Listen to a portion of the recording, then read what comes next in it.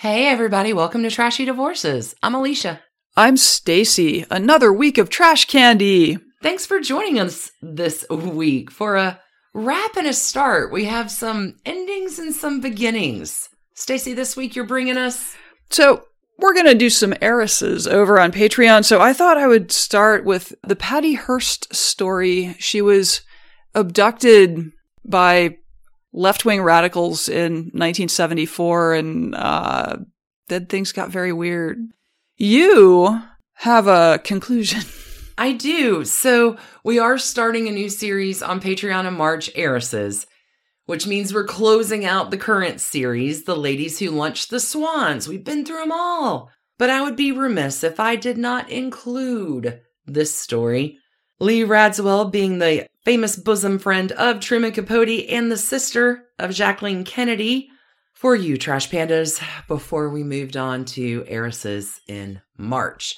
Before we get started and get off of our clouds today, let's bring out the magic mirror with big love and thanks to our new Patreon folks who joined us over there. Thank you so much to Amanda P., Kate D., Jamie T., Taylor F., Denise M., Charlene C., Sarah R., and Marianne C., Christina K., Aaron L., Ack Oak, Angie, Sylvia M., Esther D., and little Lulu Bird.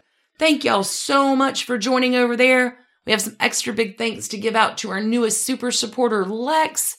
Thank you all of our Patreon supporters. Thanks to y'all, Sunday audience, for coming back and listening. Is it time for us to do something now? Hey, you need to get off of my cloud. And let's go, go, go.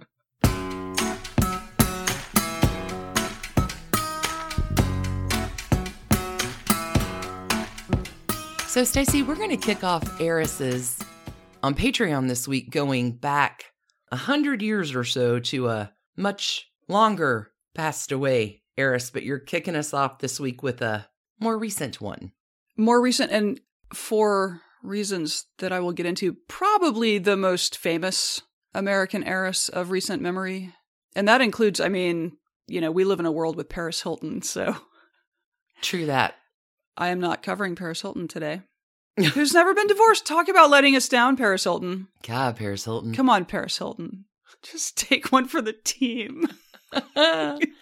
Okay, actually, the person I'm covering today also never divorced. There are divorces in the story, though. So, Alicia. I'm ready for it. You had quite a bit to say about the venerable American capitalist William Randolph Hearst, 1863 to 1951, whose 30-plus-year-long romance with Marion Davies did unfortunately intrude on his marriage. It sure did. To his wife Millicent, with whom he had 5 sons.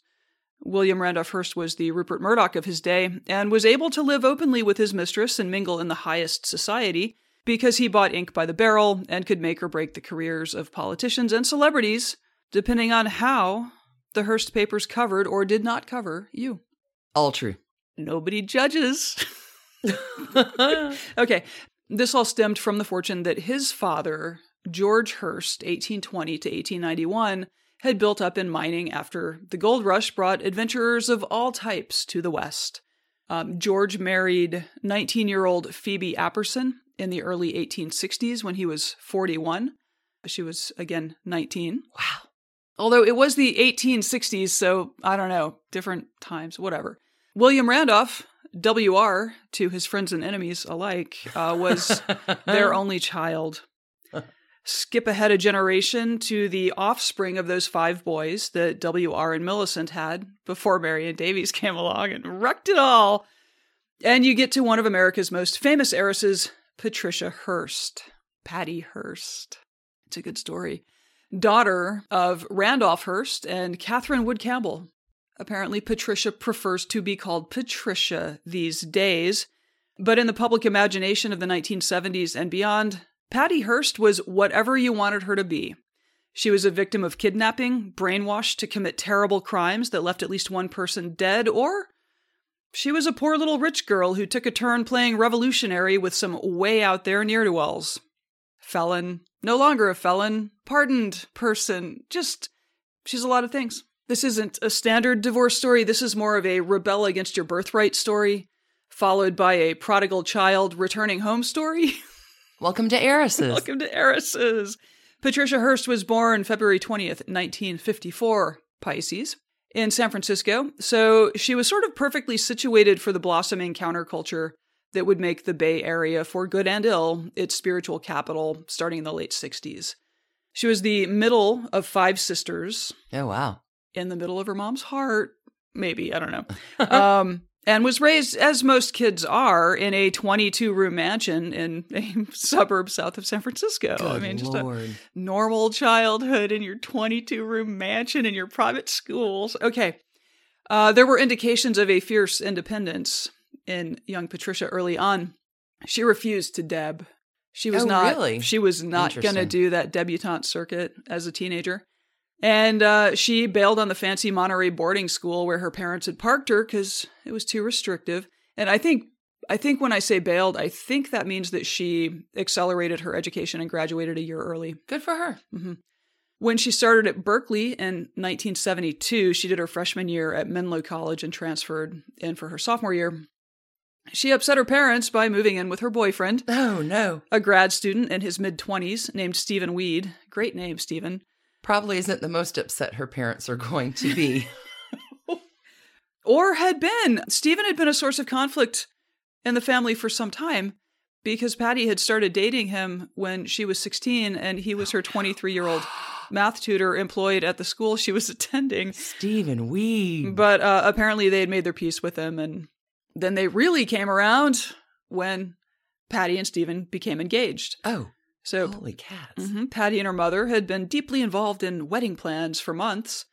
By the time 3 members of a quasi-cult led by a charismatic ex-con broke into their shared apartment on February 4th, 1974, and beat Stephen Weed about the head with a wine bottle. Oh my God. While grabbing Patty Hearst and stuffing her into the trunk of their stolen car, gagged and blindfolded. Holy cats. Yeah, just a truly terrifying... That's terrible. So here is Time magazine describing the haps in the Bay Area in a contemporaneous account a few months after Patty's kidnapping. And I don't have the author's name of this piece, but I'll have a link to it in our show notes. For San Francisco, normally one of America's most serene and sophisticated cities, there has been killing enough. Last January, the city heard from an apparent psychopath who called himself Zodiac, Ted Cruz. In letters...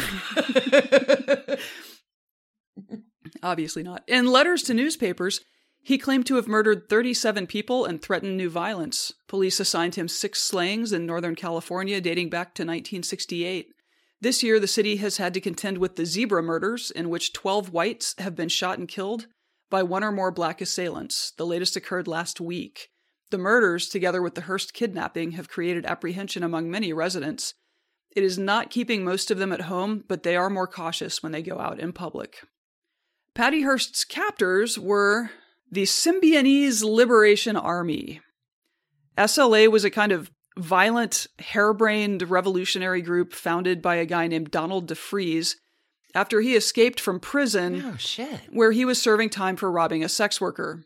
At the time, California was pretty interested in prison reform, so prisons would allow meetings between associations of prisoners and prison reform activists from, outside, which had the unfortunate side effect of radicalizing some of the activists. Oh. And let's face it, in, the Bay Area in the late 60s, early 70s, it didn't take much to really radicalize. Toss a rock without finding a radical. Hotbed. Okay. March 1973, DeFreeze, who was black, sort of casually walked away from a work detail and escaped Soledad State Prison that way. Oh. It was not good. It's just the 70s, man. I was in prison. I just walked while I had other things to do. I didn't like it really, so I left. Okay. So back in the real world, he reached out to some of these radicalized, mostly white, they came out of the student movement of the era. So young people, he was young as well. So he reaches out to these activists hey, I need a place to stay. Also, I would like to form the Symbionese Liberation Army. The name is derived from the word symbiosis. There is no people on Earth known as the Symbionese. So this group was never large. It was really just a handful of people. So the army part is a misnomer? Yes. It's the world's tiniest army. Oh, shit. Also, in terms of liberation, don't really know. You're not liberating anyone? The name is derived from the word symbiosis. And one can imagine that in California in 1973, DeFreeze plus the psychedelic drugs available to the era were really getting SLA members into some apparently deep places with the philosophy of symbiosis. Oh, my. And it was not at all weird sex. We're just going to guess. Okay. It took little time for DeFreeze, now kookily referring to himself as General Field Marshal Syncue, Oh, no. to establish SLA as a left-wing terrorist organization. Again, Like you do. if a tiny one, here is Time magazine again. The SLA struck into public consciousness last November, so this would be 1973, with a claim of responsibility for the murder of Oakland School Superintendent Marcus Foster, who was shot in a parking lot with cyanide-tipped bullets. He was killed instantly, so the cyanide was fully wasted. Foster's deputy, Robert Blackburn, was wounded in the attack. Foster had incurred the wrath of a community group by proposing student identity cards to help combat violence in the junior and senior high schools. Why the terrorist organization became involved was a mystery until it was discovered that one of its members, Willie Wolf, was also a member of the community group. They wanted to keep drug dealers off of campus. Makes sense. Right. 2 months later, Oakland police arrested 2 white SLA members, Joseph Ramiro and Russell Little, 27 and 24, and charged them in Foster's murder.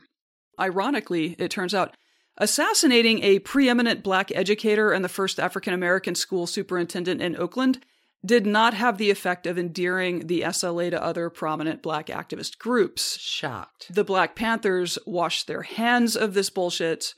Other New Left groups were unpersuaded by the SLA's offers to blow stuff up on their behalf. It was an insular little group, and it would have been funny, or at least just like weirdly idiosyncratic, if they had been harmless, but obviously They're not harmless. they are not harmless. No. After the abduction of Patty Hearst, they stuffed her into a closet and engaged in psychological warfare against her for a couple of weeks, threatening to kill her, sexually assaulting her, and beginning to indoctrinate her with SLA propaganda tracts. Oh, no. Eventually, they started recording her making demands and setting conditions for her own release, as well as denouncing her family and her former life. She called her parents pigs. It was...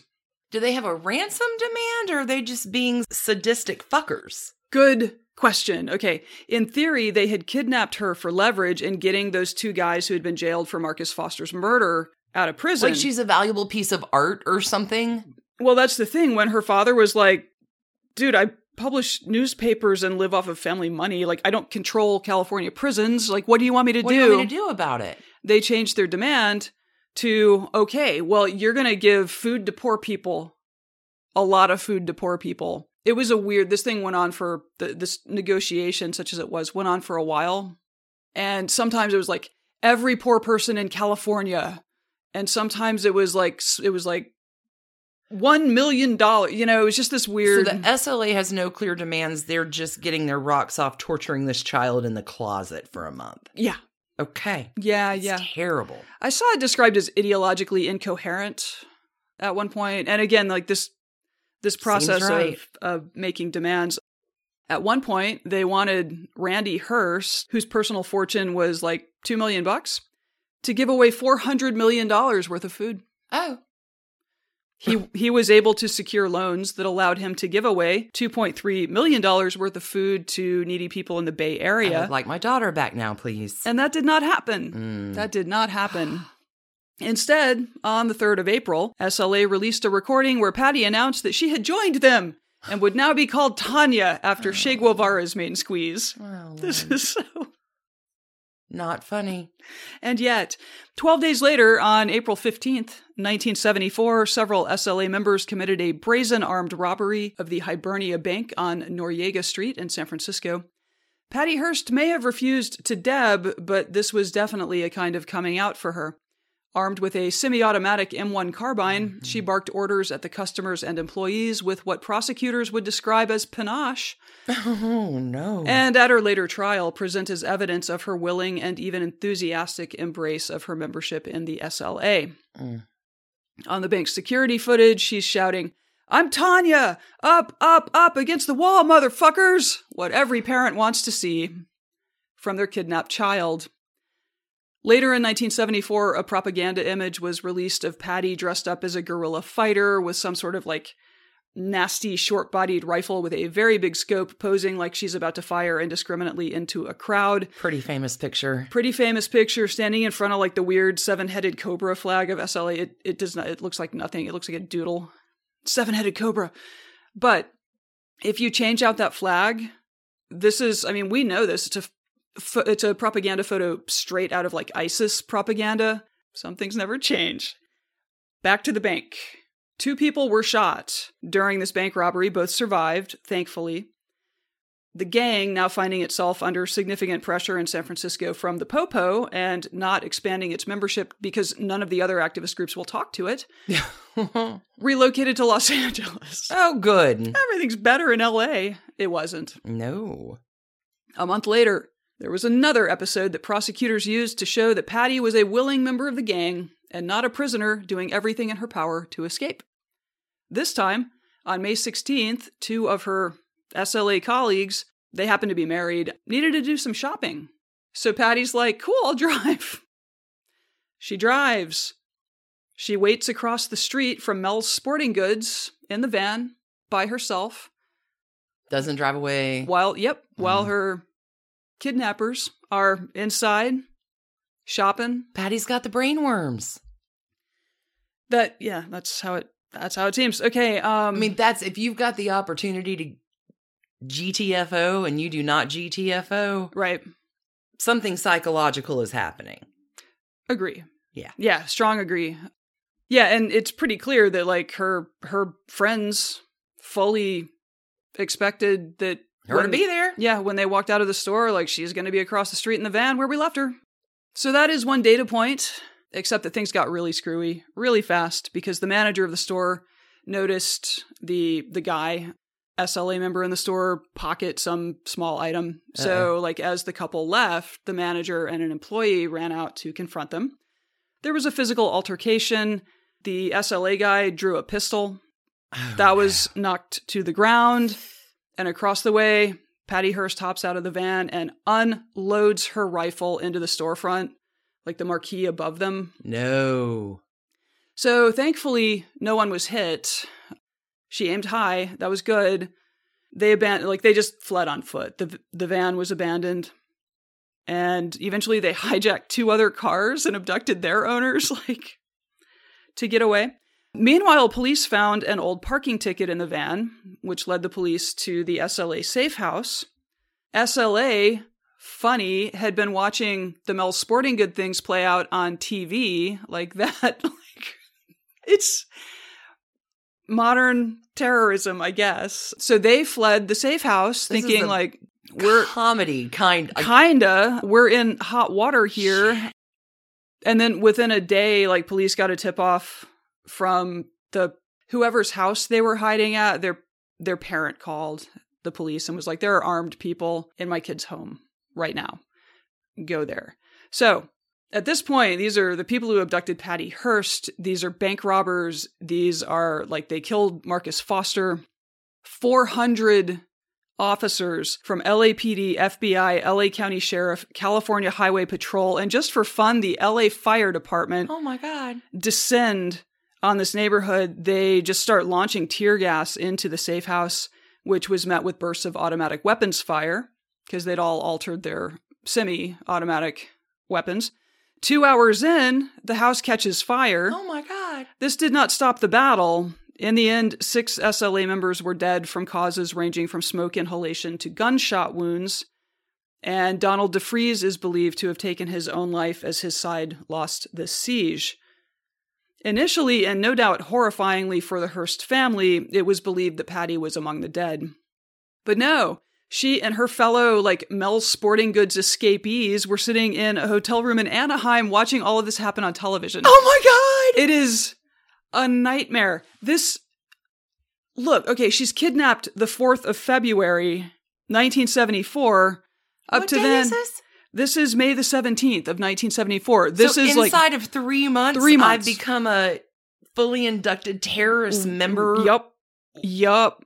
Just watched like a bunch of her comrades, her abductors, and then now her comrades get like burned and shot to death by the police. Like, woo! Yeah, this does not end Patty Hearst's revolutionary phase. The remaining members, including her, moved back to the Bay Area where they had more contacts and, more of like the student movement that they could couch surf with. Help them hide. And for the next 16 months, Patty Hearst was doing all kinds of crimes with them. They were making improvised explosive devices to try to kill cops. This failed, which is probably why Patty Hearst is not in prison today. And she drove the getaway car from another bank robbery, and in this one, a bank customer named Myrna Opsahl was killed by gunshot wound. So this would be the second SLA murder victim after Marcus Foster.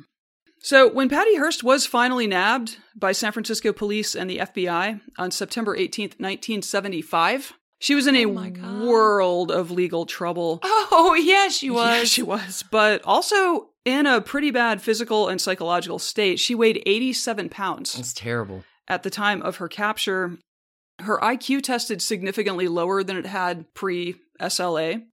She suffered from nightmares, and her memory of life before SLA was very jumbled. There were large gaps. It was a trauma experience. Yeah, for sure.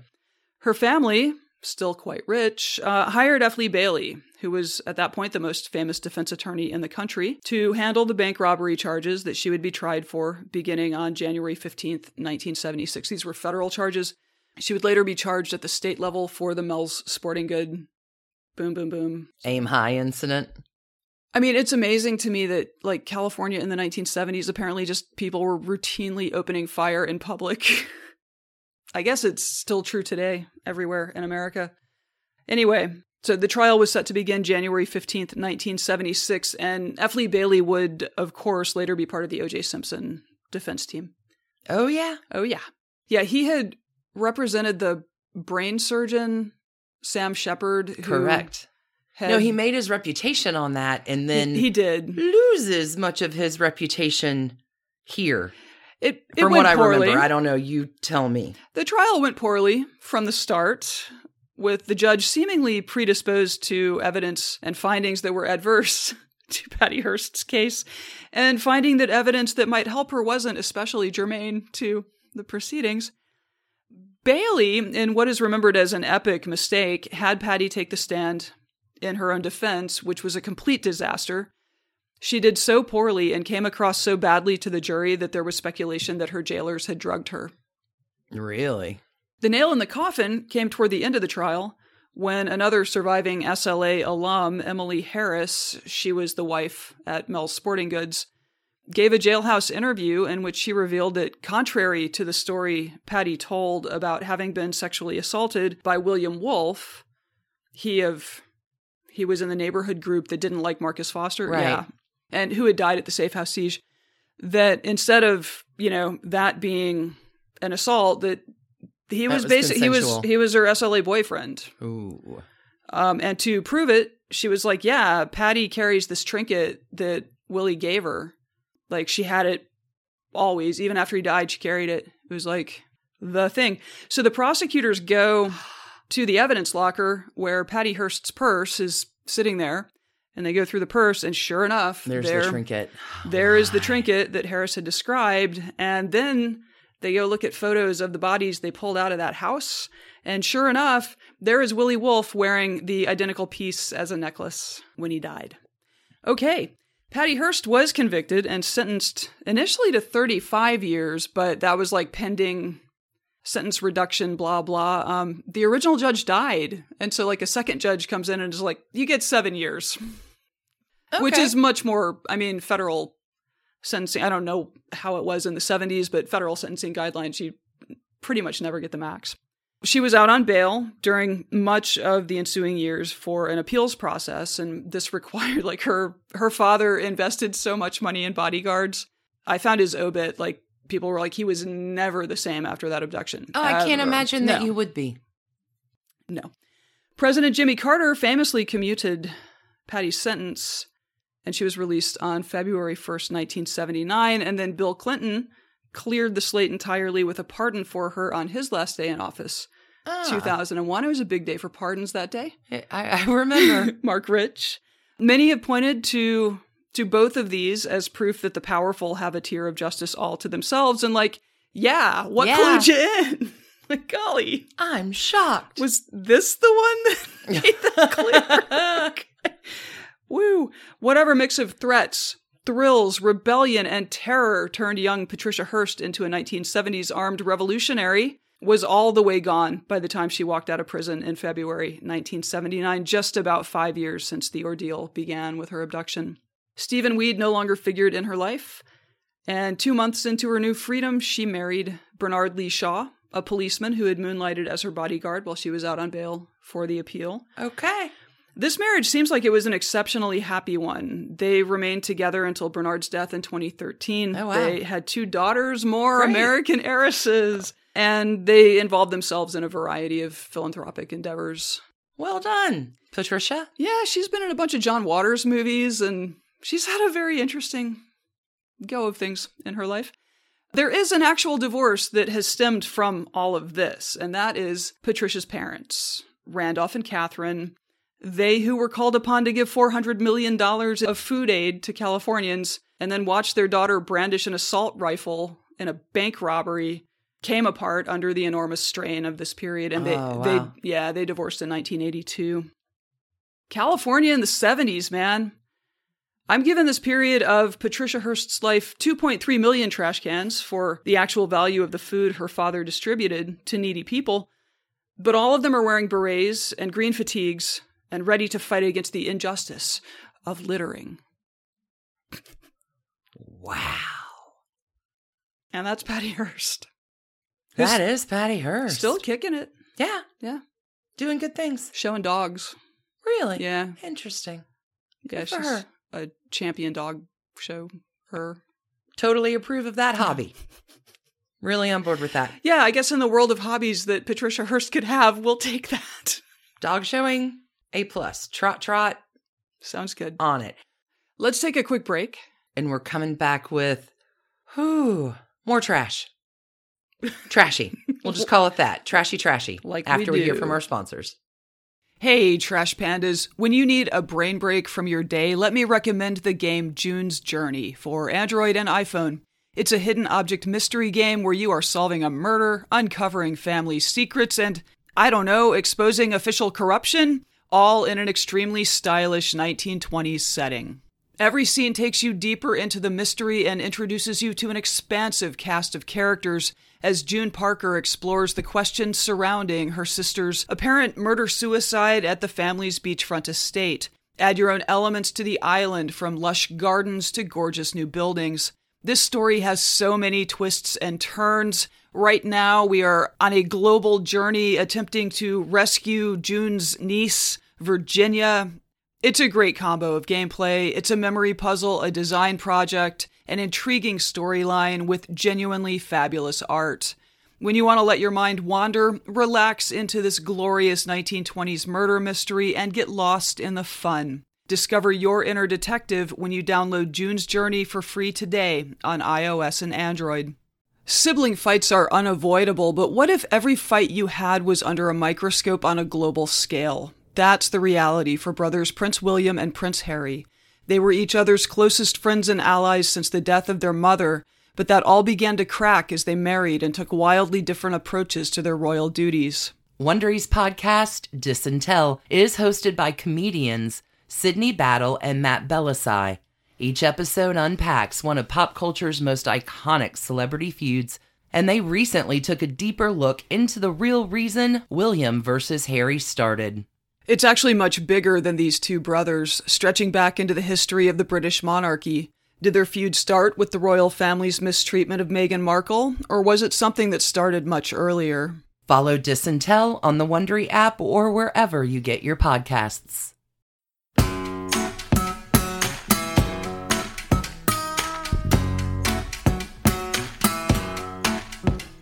So, Alicia, I understand you have the sister of, just hands down, one of the most famous women ever to emerge from the United States. Is that correct? I do. This week for you, my darling Trash Pandas. I have a story. I have the story. Wowza. We talked many seasons ago about Princess Margaret and her trashy divorces, along with the very complicated relationship Margaret had with her sister, Queen Elizabeth II. If there is an American version of this queen and princess thing, this is it, hands down. Today, we're going to talk about Leah Radziwill, baby sister to Jacqueline. Bouvier Kennedy Onassis? Is that the rest? Yes. Yeah. I like how sometimes you leave off the really important details. Jacqueline, I say Jacqueline. Everyone knows who Jacqueline is. Jackie O. Yeah. Okay. And a life full of competition, of rivalry, of imago. We talked last week on our Tuesday series about the 1975 Truman Capote chapter published in Esquire called The Cote Basque 1965. The meanest, bitchiest words that have ever been written in American fiction. Truman sells out all of his swans, every last one of them, trashes them in print, which is not even thinly disguised. And Stacey, you reacted a bit in this story when I told you how Truman Capote described Lee and Jackie in the scene. The line is, a pair of Western geisha girls. The look on your face was like, wow, Alicia, that's kind of harsh. Yeah, I didn't like it. Yeah, I mean, even for Truman, right? Mm-hmm. It's kind of harsh, but I'm going to let you decide after you hear the story at maybe about how much Truman knew and wanted to reveal through the lines of that chapter. Leah Radziwill, all told, 3 husbands, 3 divorces, countless lovers, and a never-ending ongoing feud of love-hate something with her sister her whole life. It is competitive, it is complicated, and they really, really do each other dirty. Let's dive into the trashy. Caroline Lee Bouvier was born in Manhattan, March 3rd, 1933. She's the second daughter of John Verno Bouvier III and Janet Norton Lee, née Bouvier. Their first daughter, Jacqueline, was born in 1929. Seems like it should be a happy family, but alas, it is not. Janet and Blackjack, as John Vernon Bouvier III is known, Janet and Blackjack marry in 1928 when Janet is 22 and Blackjack is 37. A little bit about the parents here, friends, because imago. Daddy Blackjack is a Wall Street broker. He says he can trace his lineage to French soldiers that fought in the Revolutionary War. Quite a reputation. Blackjack also looks a lot like Clark Gable. He's black-haired and dashing. He's also an early proponent of the sun lamp. Blackjack likes to be tan. In addition to the name of Blackjack, he is also called Jack the Chic because of his penchant for the tanning lamp. Yeah, I think in the history of trashy divorces, we have found that very vain men do not come out looking good. Well, Blackjack, think like swashbuckling pirate. Wide lapel suits, paisley ties. His ride is a black Mercury convertible. He's a regular at the 21 Club. He goes to watch boxing in Madison Square. He has cocktails at the Racket Club. Like, on paper, Blackjack sounds perfect. All the right credentials. Also, a big fat liar. Blackjack will tell Janet that his family is loaded, which is not entirely true. There's no hidden fabulous wealth in the Bouvier family, or at least not the kind that Janet is expecting upon her marriage. Mama Janet, Norton Lee, before she marries Blackjack, I presume was sweet and nice and all things good. She will not stay that way after her marriage to the cad and scoundrel Bouvier. You're going to hear a lot about Janet in this story and how her character develops as the years go on. The experiences we go through form us, and I don't know if they formed Janet for the better or not. She passed a lot of crap to her girls. Once Janet and Blackjack marry, Janet becomes aware of 2 things. First, there's no family money in the Bouvier family, and once the Depression hits, the modest fortune that the family had is kind of wiped. Also, and more problematically, Blackjack is a drunk, and a violent one at that. He will physically abuse Janet, who truly does not take his shit. She's known to throw plates and curses back at him. To put it mildly, it is a volatile marriage. Janet and Blackjack have Jackie in 1929, Lee in 1933, and the childhood that these two girls have is not ideal. To add insult to injury, Blackjack is also a notorious philanderer. Doesn't even try to hide it. He is famously photographed holding his mistress's hand while posing in a picture with his wife on the other side of him holding the hand with his mistress. Cool guy. This is printed on the front pages everywhere. Janet is humiliated. She's finally had enough. Janet and Blackjack will separate in 1936. They will finally divorce in 1940. Did she have a hard time proving infidelity? No, not in this case. Okay. 4 years will separate the sisters. And all of these events with the parents are happening early in their childhood development, right? Jackie is always Blackjack's favorite, always and forever, middle of his heart. Lee is always from day one in Jackie's shadow. Janet's not nice to Lee either. I do love this. The person Lee most admires growing up as a kid is Alana Turner. Lee says she seemed the epitome of glamour and her glitzy surroundings so enviable, the opposite of my mother's extremely banal taste. Janet, for her part, will marry up in 1940 to Hugh D. Auchincloss Jr., who is the heir to the Standard Oil fortune. Janet makes a trade-off here. She's not going to make the same mistake twice. Life gets a whole lot more comfortable for Janet and the girls being married to the heir of the Standard Oil fortune. You would think. What Janet does not have in this relationship is sex or physical intimacy. She's running homes. They have a lot of homes, but she kind of makes that compromise to be well provided for and cared for. Hugh Auchincloss is known as Uncle Hudie. Jackie and Lee call him that.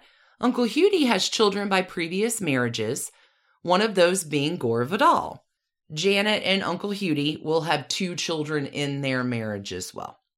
Okay, so let me go back. Because when I talk about Janet being mean, she calls Lee fat all the time. The cows on the farm in Virginia that Lee sees out her window, because Lee's window in the home looks out over the cow fields, where Jackie's window in the home looks out over the bay and the boats and the water.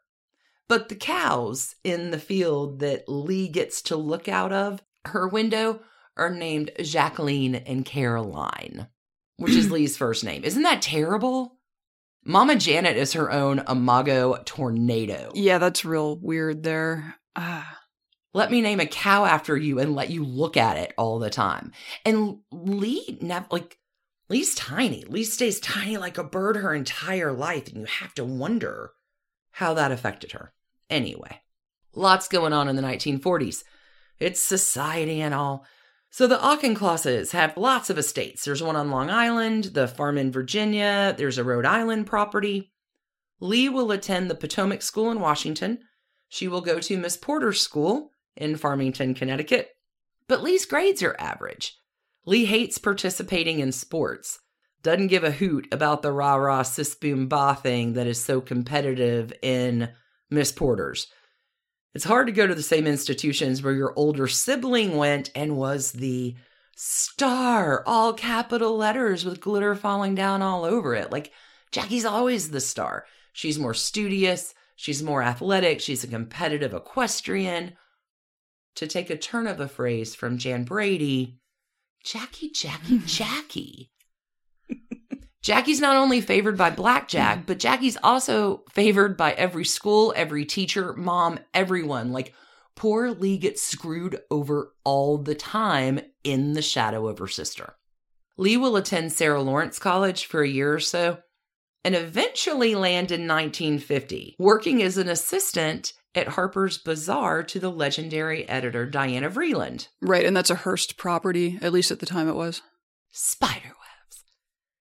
The summer of 1951 will bring a trip With Jackie and Lee, they take it all over Europe: Paris, Rome, Florence, Venice, Madrid. Mama Janet has coordinated this trip, so Jackie will not accept the Prix de Paris gig that she was offered by winning the contest at Vogue. We talked about this on Patreon forever ago. Janet engineers the whole thing, says you cannot take this. Instead, you're spending the summer babysitting your sister on her grand tour of Europe now that she's graduated high school. Jackie and Lee do manage to make it a lot of fun, and will use Lee's words and Jackie's drawings to publish a book in 1974 called One Special Summer. It is a fantastic little marvel of a piece if you can get your hands on it. I have a copy. I'll see if I can get some photos from that posted as well. It's charming. One Special Summer. Anyway. Okay. Early 1950s. The girls have a purpose in the world. And it's not all these frivolous things. It is, in the land of Mama Janet, getting married to people with cash. To rich people, yeah. Or cachet. Jackie's a complete failure. She's 24 and not married. And here, for the first time, at least Lee can do something right. First marriage. April 18th, 1953, on a rainy day with a very mad sister stuffed into a yellow bridesmaid's dress, Jackie's angry. Jackie should be getting married first, and now Lee has outdone her with an illegitimate prince, no less. Lee is marrying Michael Temple Canfield, the publishing executive and also the adopted son of Cass Canfield. What do you mean, illegitimate prince? If you believe the rumors, Michael Canfield is the illegitimate son of Prince George, Duke of Kent, and Kiki Preston.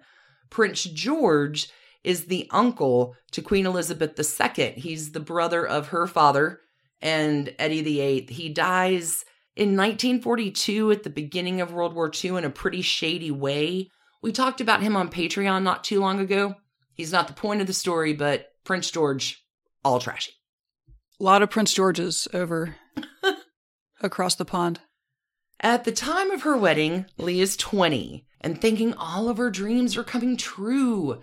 They get married. She and her prince leave for London, where they will begin their new life of wedded bliss.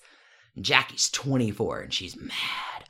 She will get her prince, though, and I mean that term loosely, maybe by prince, 5 months later, when Jackie will marry John Fitzgerald Kennedy.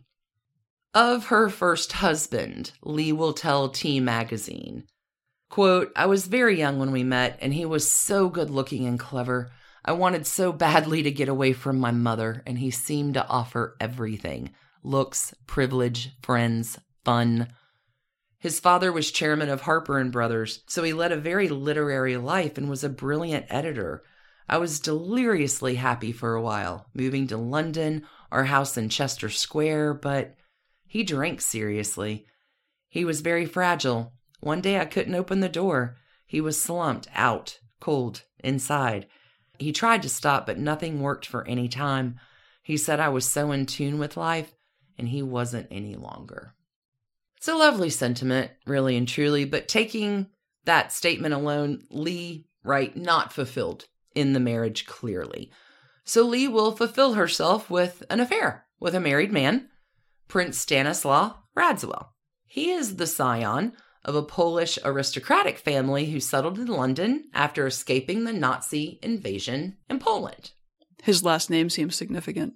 Gore Vidal, maybe the worst stepbrother ever when it comes to telling your secrets, will write that Prince Stas, that's how he's known, Prince Stas, builds his small fortune in real estate with funds that were stolen from the Polish Red Cross during the war.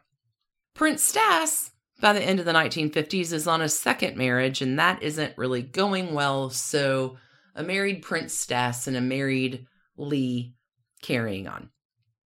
Gore Vidal, he also lets us something else a little bit here go.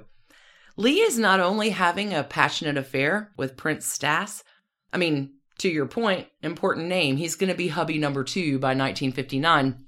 But Gore Vidal also writes in his memoir that Lee has bragged to him personally about sleeping around with somebody else too. You want to guess who that might be? You'd never know him to be a notorious philanderer. Her brother-in-law, Jack Kennedy. Wow. Lee's husband, Michael Canfield, confirms this rumor to Gore as well. Whoa. Now, the thing with Lee and Jack is never a love affair, never full-blown. But these trysts will take place all through the marriage of Jack and Jackie, you know, when they get a little bored, need something to do when charades tires out, I guess. So the marriage of Lee and Prince Stas has been described as one of the most cynical and faithless marital unions that has ever happened. He is not famously rich. She is not richly famous. But these two will use each other in a game of high-stakes power plays that they both will lose when it all comes crashing down. Lee, again, will idealize this marriage in later interviews, saying, "Being married to Stas was certainly the happiest part of my life. So he must have been the love of my life.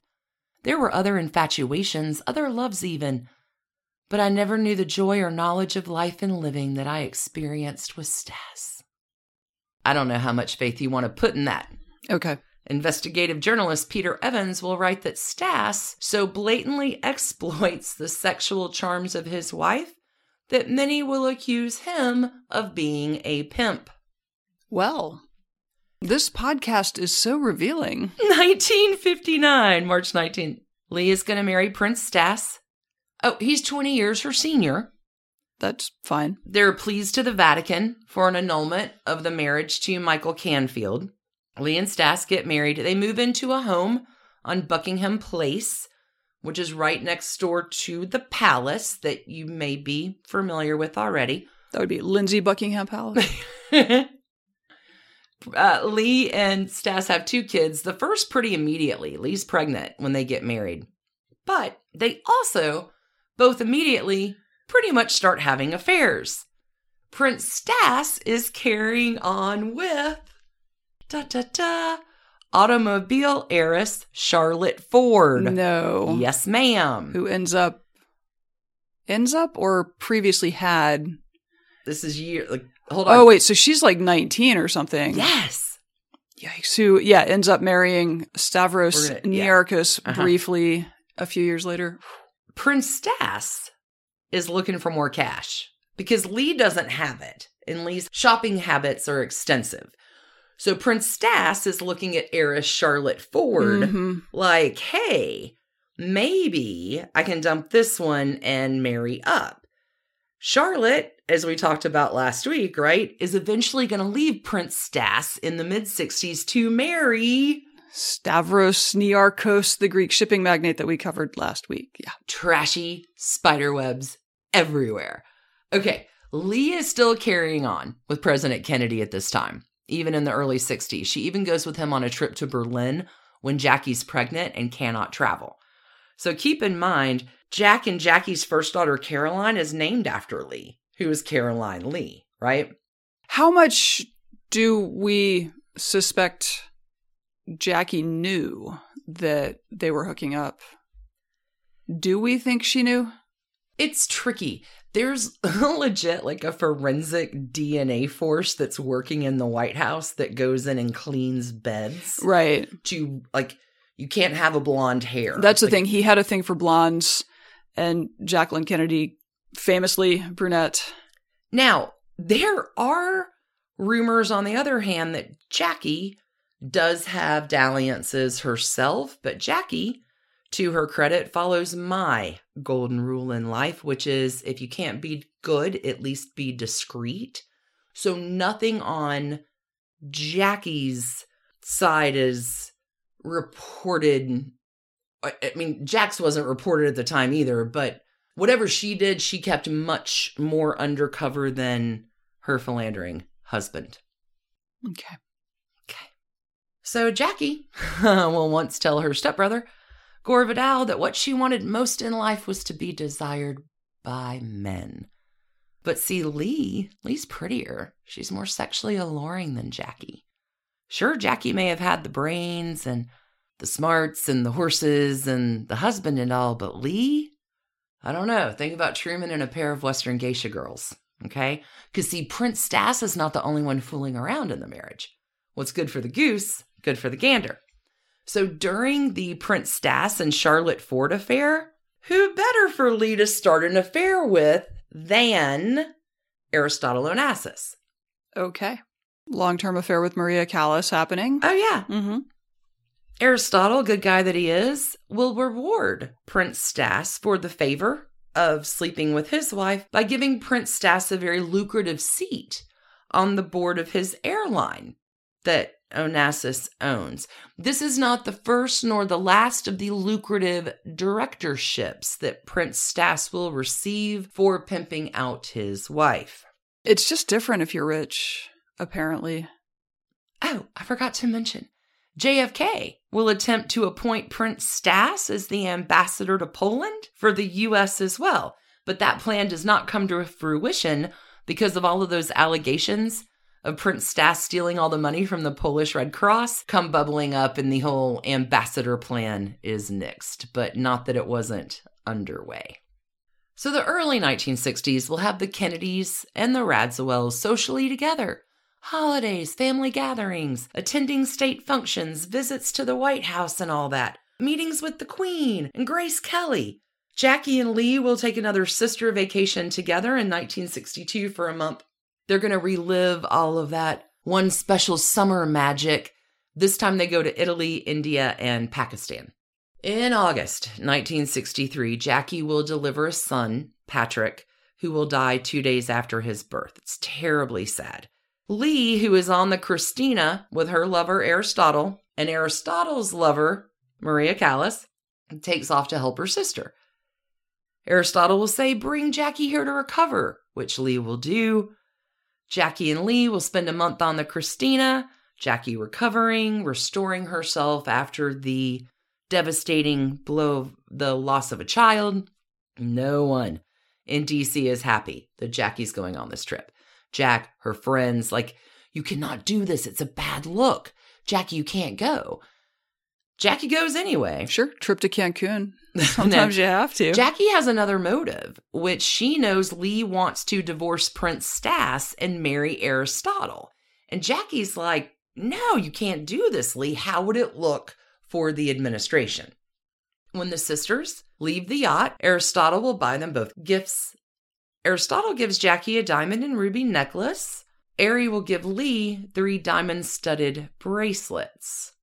Lee will write to her on-again, off-again lover and brother-in-law Jack that she feels Jackie's rubies outshone her, quote, "dinky little bracelets that Caroline wouldn't wear to her own birthday party." Diana Dubois will write in her 1995 book called In Her Sister's Shadow, an intimate biography of Lee Radziwill, quote, "The story of Jackie's effect on Ari during that cruise has been told many times.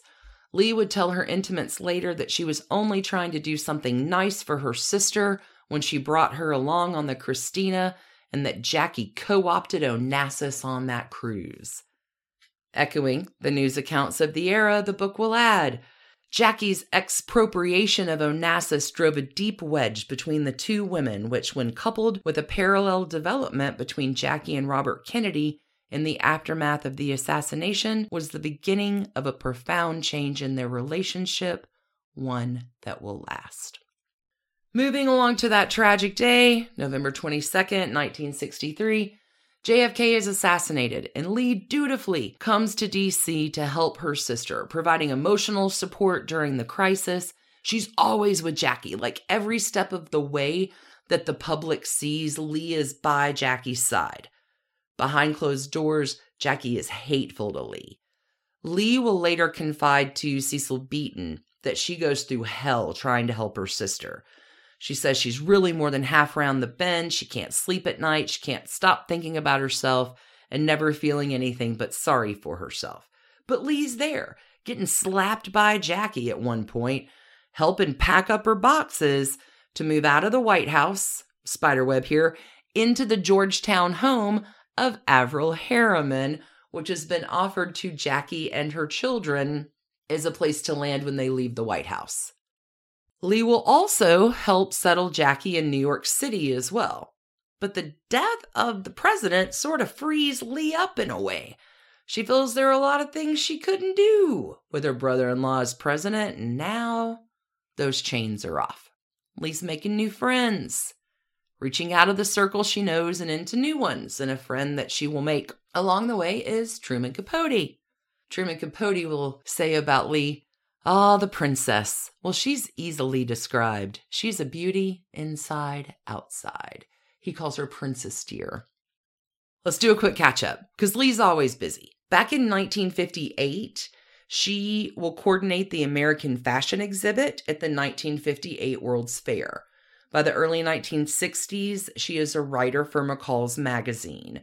By 1967, Lee has decided that acting is going to be her thing, and she'll study at the Royal Academy of Dramatic Arts and the London Academy of Music and Dramatic Art.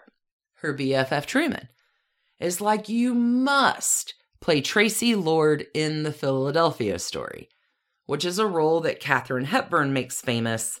There's going to be a revival held in Chicago. Lee's reviews are terrible. It finishes after a 4-week run. So she loves it, but maybe she's not great at it. Truman, king of bad advice, is like, okay, great, that totally bombed. Now you should do a movie. Talks David Susskind into casting Lee in the role of Laura, originally made famous in 1944 by Gene Tierney. Good Lord. Which premieres in January of 1968 on ABC, and again, reviews not kind. Lee will hang up the acting idea. Is it possible? At this time. Is it possible that Truman just liked to see her fail? I wouldn't put that past Truman Capote. Now, Lee has been busy acting and all, right? And Charlotte Ford has left Prince Stas and married Stavros. And Charlotte Ford has divorced him maybe by now. Yeah, they were together for a year or something. Yeah, nobody's paying much attention to Jackie and Aristotle. Some people say their liaison started on that 1963 recovery trip, but after the events of 1968, with so much tragedy in the United States after the assassination of MLK and riots in Vietnam and multiple threats on her children's lives, and after the assassination of her brother-in-law, Robert Kennedy, and after negotiating a pretty great financial deal, Jackie and Aristotle Onassis are going to shock the world in October 1968 by announcing their upcoming marriage. Jackie does not call her sister Lee. Aristotle calls her sister Lee to share the happy news and insists that Lee attend the private ceremony that's going to happen on his private island Scorpios just 2 days later. How'd that go? Yeah, Lee's pissed. She's blindsided by what she thinks is her sister's betrayal. Lee will confide to Truman Capote how outraged she is, like, this is the last straw, I'm totally done. This statement that Lee will give to the press sounds good enough unless you get the undertone, which is, here we go. Quote, I'm very happy to have been at the origin of this marriage, which will, I am certain, bring my sister the happiness she deserves. Little shade. Little sisterly shade. So Lee, still married to Prince Stas, will end up beginning again.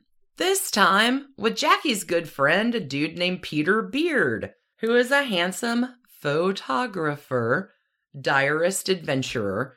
Peter Beard's also a really close friend of her husband's, Prince Stas, but that doesn't stop the affair Lee has with him, which will effectively end her relationship with husband number 2. Peter Beard will move in with Lee into her Manhattan apartment. Lee will rent a home in Montauk during this time in a compound designed by Stanford White. The compound belongs to Andy Warhol and film director Paul Morrissey. Peter Beard will introduce Lee to the Warhol circle. Okay. Now, Jackie likes Peter Beard. Peter Beard tutors her kids in art history. So the sisters, even though they're not on good terms, will continue to haunt each other's lives. Filmmaker Jonas Mekas says they're like two trees whose branches keep getting tangled up, their shadows indistinguishable. But it's the swinging 70s, yo. Lee is on the cover of Andy Warhol's Interview magazine. Lee will host Mick Jagger in a pretty legendary party in Montauk. Peter Beard and Lee are going to go on the road with the Rolling Stones in 1972 on their North American tour. Truman Capote has been hired by Rolling Stone magazine to write about the tour, with Peter Beard supplying photos. That doesn't really pan out. There's some shit that happens with the fallout for that. But 1972, big year for Lee, because she's also looking to make a documentary about her childhood in the Hamptons, using her aunt, Edith Beale, as the narrator. Edith is Blackjack's sister. So Peter Beard, Lee's lover, is like, hey, you need to meet these brothers that would be the perfect filmmakers for this project, David and Albert Maysles. Off she goes to talk to Aunt Edie, and whoa, Lee gets to Grey Gardens and discovers when she arrives squalor. The 28-room mansion that is, so many memories of her happy childhood. The mansion's decaying. It's dilapidated.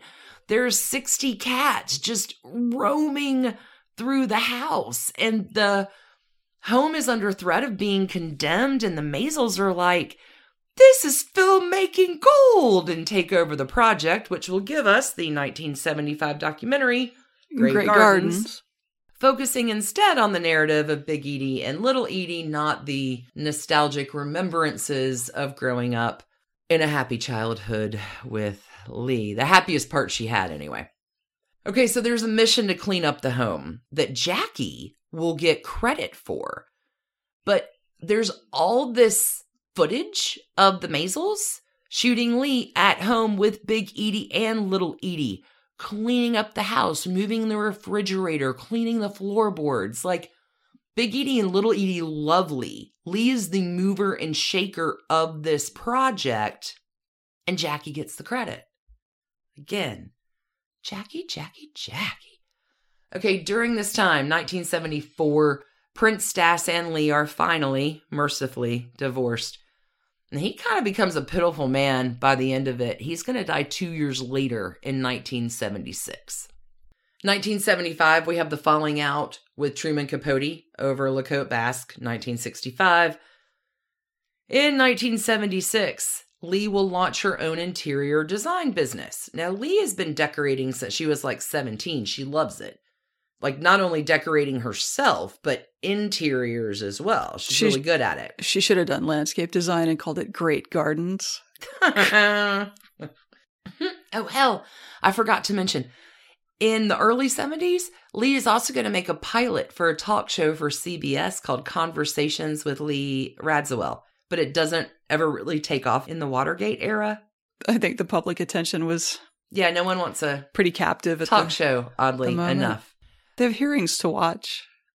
There's also a memoir that Lee is under contract for in the 1970s as well as the 90s, but writing, like, not Lee's thing. She will realize a volume in 2001 called Happy Times, which is a remembrance similar to that 1974's One Special Summer of the sisters' happier times.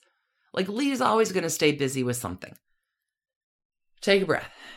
2 marriages, 2 divorces. In 1988, Lee is going to marry for the last time. This last marriage is to Herbert Ross, legendary dancer, choreographer, actor, and film director in Hollywood. He directs such classics that you may know as The Goodbye Girl, Steel Magnolias, Footloose, Boys on the Side.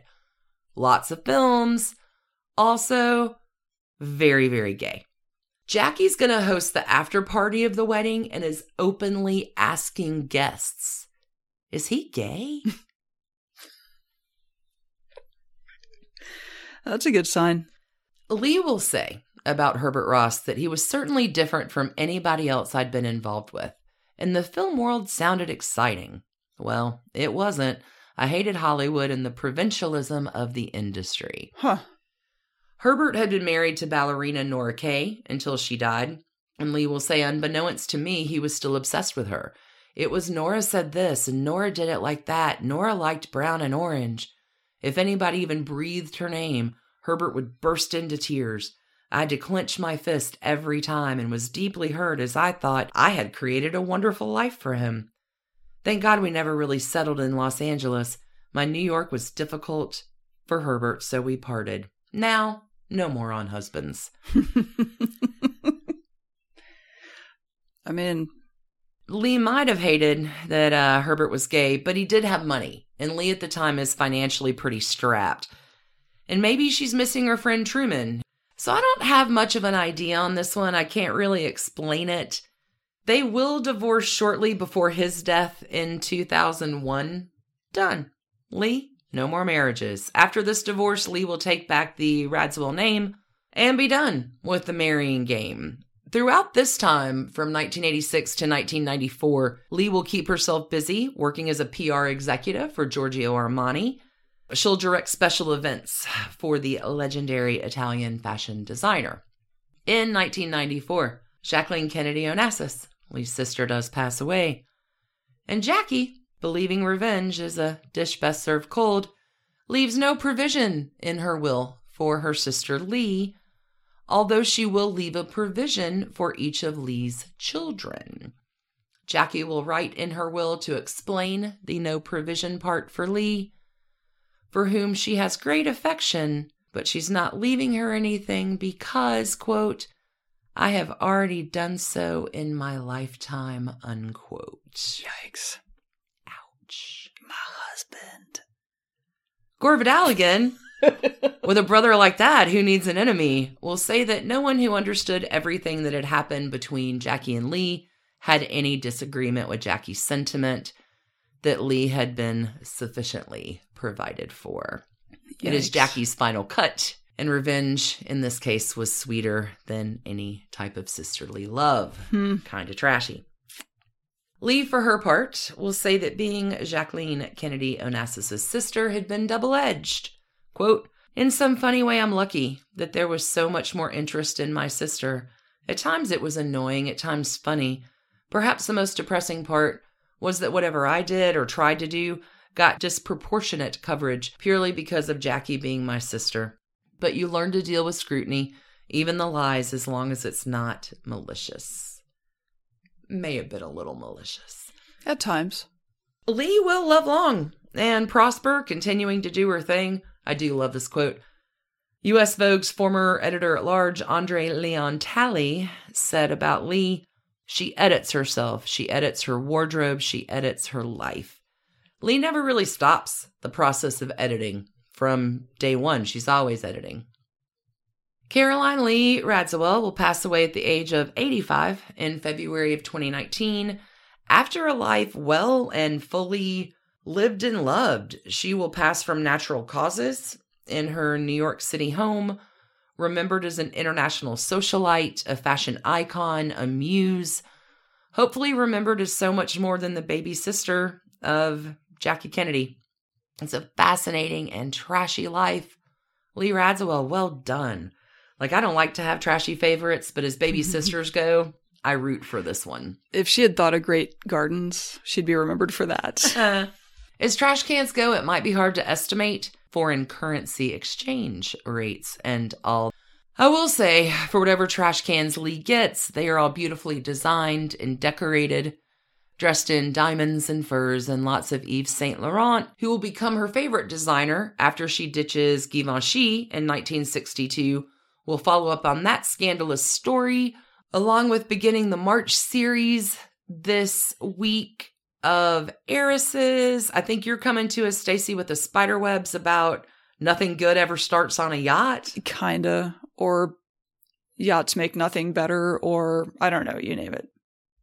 Mine has its own missile guidance system on it. You can find us over there at patreon.com/trashydivorces if you are in need of trash candy. At every level, we have your sweet tooth covered. And that is going to take us out for another week of Trashy Divorces. Thank you for listening and spending your time with us this week. We are so grateful for you and your trashy, trashy hearts. Mm-hmm. The trashier your heart, the better the heart, I always say. Friends, we hope that you will wash your hands. Friends, we hope that you will wear those masks. Just double them up. And until we see you next week, Keep those hearts trashy. As trashy as can be. Thanks for tuning in, friends. Bye. Bye. And thanks to you for listening. Trashy Divorces is a Hemlock Creatives production, created and produced right here in Atlanta, Georgia by us, Stacy and Alicia, with a little research and writing help from the brilliant Melissa O. Our art is by Sydney V. Smith. That's Sydney V. Smith at carbonmade.com. And our music is used with permission of Ratsy. Check her out at Ratsy's store on Instagram, and definitely drop into Ratsy's store anytime you're in Oberlin, Ohio. You can contact us at trashydivorces@gmail.com or find us on the World Wide Web at trashydivorces.com. If you need more trash candy in your life, our Patreon community includes some of the very best humans around and thousands of hours of bonus content at every level of support. Join the fun at patreon.com/trashydivorces. Interested in some Trashy Divorces swag? Check out our merch shop and Trash Panda Enthusiasm Society at bit.ly/trashygear. Want to advertise with us? Reach out to sales@advertisecast.com for more information. And last but not least, come play with us on social media. I keep most of our Trashy Divorces Instagram hopping. Stacy and I share it up over on Facebook, including our Trashy Divorces podcast discussion group. Come join us over there, and thanks again, everybody, for listening. Keep it trashy, y'all.